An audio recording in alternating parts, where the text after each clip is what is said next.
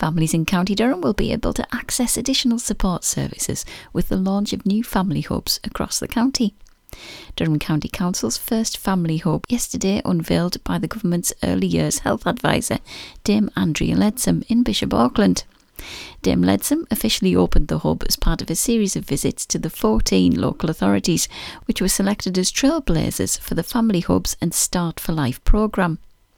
The programme will see County Durham transform its 1 point family centres into family hubs, providing additional services to families in one place from pregnancy through a child's early years until they reach adulthood.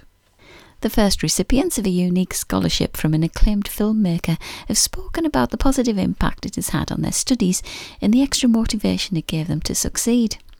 Teesside University students Jack Simmons and Louise Strike are both in the first year of their film and television production degree, are among the first recipients of the Frank Rodham Scholarship.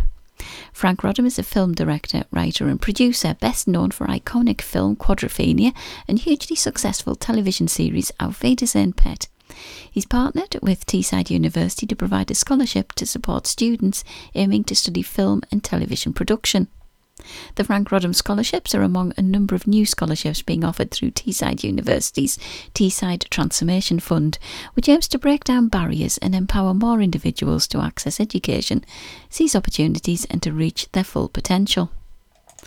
And finally, for sanctuary seekers living in Stockton, Monday's Coronation Bank Holiday was celebrated with a liberating day out to the countryside, with a trip all the way from Stockton to Stanhope via the Weardale Railway.